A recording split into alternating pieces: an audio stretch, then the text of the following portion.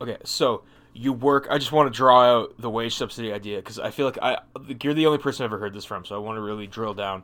So you work an hour for a company and they pay you $10, Yeah. and then you get $10 more from the government. Yeah. So yeah. So and that's a wage subsidy is the wage subsidy specifically is tax free. There's no taxes on that. So at the end, if you work So at that, do you pay? But how does that work? So Do you pay taxes on the 20 grand you're making? from exactly. exactly. So on the cash you're making from, But nobody pays. You don't pay taxes on 20 grand a year. this is the thing. So if you're adding a basic income and a wage subsidy, you can add in a flat tax on all income.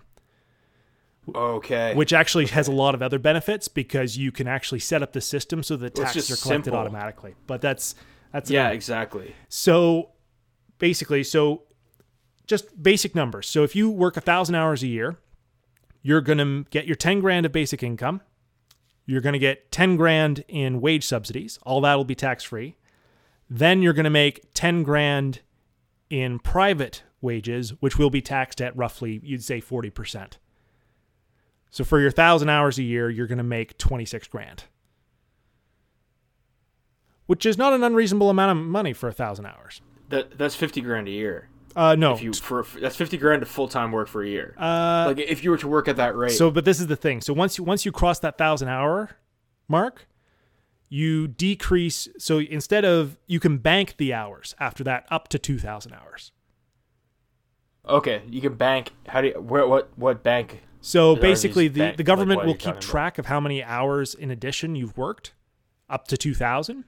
So, and then the next year, if you take a year off, you're still going to get $26,000. Oh, so you could Or work for a year and then $20,000. take a year off. Yeah, exactly. You'll still get $20,000. Guatemala You'll or still something. get your basic income and you'll get the 1,000 banked hours. And it also means that when you get older and you need to retire, you might have a whole bunch of hours banked, maybe 20 years worth. Right.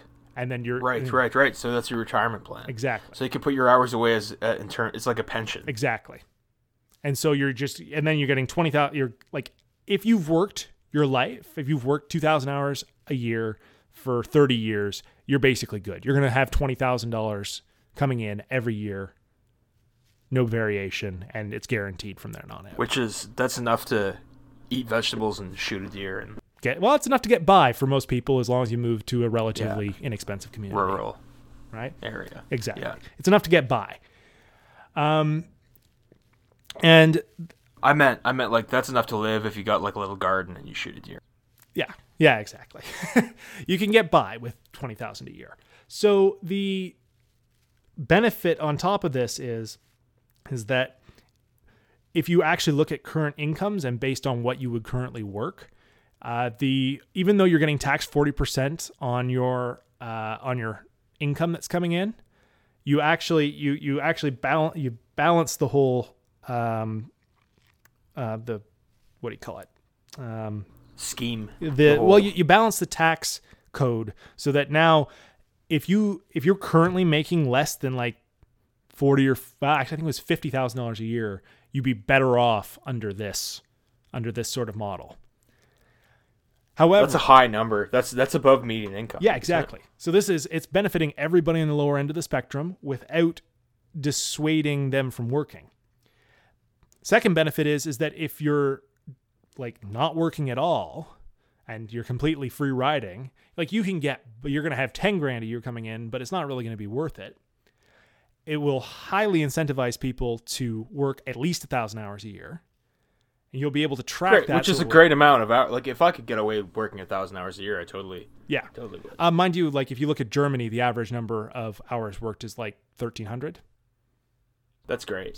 Yeah. But because then you could just do your own thing. You can like start a little business and And actually, that's one of the other kickers is that if you are running a business, you're an employee of the business. You potentially could be subsidized as long as you were working and could show that you were doing things. The other thing is it legitimizes all these small businesses. Everyone's going to report their taxes, so you can actually get a good picture of what like the lower end of economics scale is doing. And people, oh right, because there's so much of it going on beneath the radar. Exactly. Nobody wants to pay taxes. Exactly. So you're going to trap a lot of this, under the table. Yeah, under the table stuff, and everyone because it'll be in everyone's incentive interest to to actually report it, because then you'll be getting the benefits for it. Sure. And then meanwhile, you actually don't raise taxes that much on the higher incomes. It would be a mild increase, but like, for example, the top tax bracket in Canada right now is like 43%.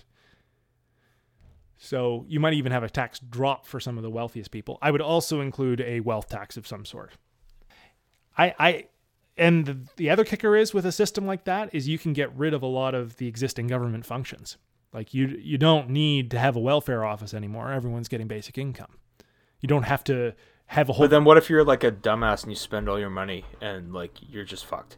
Like you don't like, you know, you just go hungry for 20 days. And... So, well, I mean, it's one of those things where like if it's an automatic deposit coming from the government on a regular basis, then it's just, you're just screwed. Well, no, you just make the regular basis very short. You say there's going to be a certain amount of money in your account every day or every week. Oh, so if you want to go on a binge with hookers and cocaine, you have to save up for that. Exactly. I mean, you're not going to starve because like tomorrow there's going to be a bit of money in your account and you can go eat. So you just do it. You just make the exchange happen every single day, even if you wanted to, Yeah. because it's just a computerized system that's making this happen. Exactly. So you don't actually have to worry about that side of things. Yeah. And okay, so I'm a small business owner, let's say. I mean, I'm not, but like maybe someday soon. But like for now, like I'm not. So I start my business and I want to hire somebody. Why would I pay them anything but the lowest amount that I possibly could if I know that they're going to get paid? They're going to get topped up to $20 an hour anyway. You know. Because it depends how nice the job you're offering them is.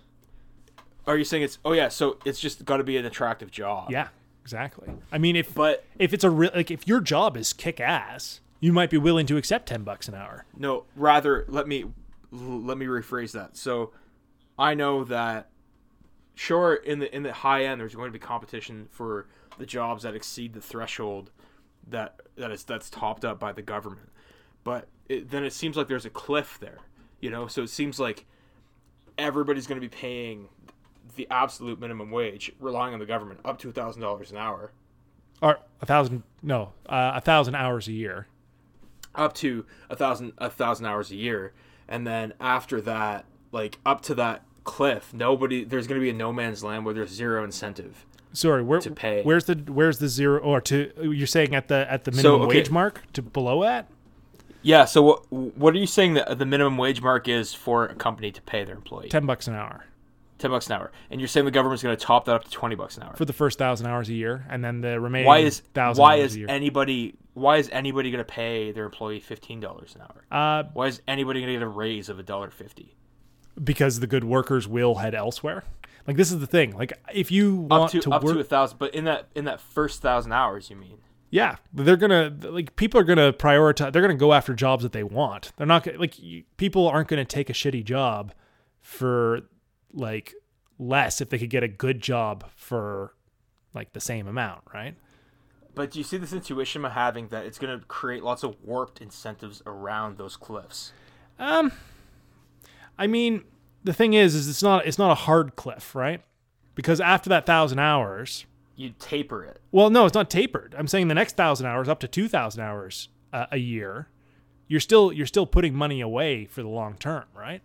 It still benefits you. You're still getting $20 an hour. It's just you can't access all of it right away. Because you're banking. Yeah, you're banking. Now there is a cliff at 2,000 hours, but I think that's just a reasonable really people shouldn't be working more than 2,000 hours a year if they're not that productive. Like, it's not benefiting society for them to be working more than 2,000 hours a year. They're just being pushed there by weird incentives. Exactly. Like, if you're only making that, like, if you're only producing like that minimal amount, like, why? Like, you could be doing definitely more productive stuff on your own time, right? Versus, you know, if you're making $50 or $60 an hour, hey, you know, this extra $10 of incentive doesn't really matter anymore. And, you know, working, you know, 2,500 hours a year might make sense. And the incentive cliff at the bottom, just, you know, there is a minimum wage. I mean, we have that existing with our current system, right? Yeah. Like what? But okay, but rather, I mean, so just draw this out for me, because maybe I'm just not understanding it entirely. So I'm an employee that's being paid by my employer $10 an hour, and my wages are being topped up to $20 an hour by the government for the first 1,000 hours of the year that I work. Right. What happens if I get a $2.50 raise to $12.50 an hour? So you am I now making $22.50? You are, yes. Oh, okay. I wasn't quite that hadn't quite clicked for me. Okay, that's yeah. what was. So that's one of the keys. Was. Is the wage subsidy applies to everybody, even people who are making. Yep. If you're making, but they're banking it. If I'm making $30 an hour. Oh, the first 1,000 hours a year, you still get the extra $10 an hour. So I'm working $30 an hour, and I'm banking that $10 an hour for another year. Well, no, for the first 1,000 hours you're making 40, and then you're making 30 for the second 1,000 hours. Okay, yeah, that I didn't catch that at all. Yeah, okay. I'm glad that we dove down on that. I'm hoping I'm explaining this in a coherent fashion, but well, it's a complicated. I mean, any actually good idea is complicated, you know. Yeah. So I think you're doing a fine job, and I'm not sure where that gap was, like me not getting it or you not explaining it. But regardless, okay, it's a good enough idea that it needs me and you to have this conversation to totally explain it. But the thing is, if you're making $30 an hour, you're still getting that private wage is going to be taxed fairly heavily. You are going to get nailed 40% on it, right? Sure. So you know you will be paying, if you're making $30 an hour, you'll be paying net taxes. Yeah. Right. But because it's exceeding what's coming in. Right. So 40% of 30 is like 12-ish. But you tack on the wage subsidy anyway, because it's easier from an administrative standpoint to just apply it indiscriminately. Exactly. So you don't need to pay some person to play solitaire while pretending to do the math on what. Yeah, it's just this person has worked X number of hours. We have the totals. Yeah. Ideally, you computerize the whole system and never have to worry. Yeah, AI about does it. Yeah. The other thing is you can also get rid of EI. You don't need it anymore. Oh, I said AI. Oh, AI. Yeah. AI makes that decision. Yeah, and you wouldn't need, but that is you just took a left turn into like a meaningful point. Yeah, you don't need EI either. You can get rid of it. EI, you don't need a million different things. Yeah. You can get rid of all these extra systems that have a lot of social workers dealing with on a regular basis. Yeah. Now, the kicker is, I'm pretty sure that if you have a system like this, you can institute a tax regime which collects taxes automatically without you having to do anything. Yeah.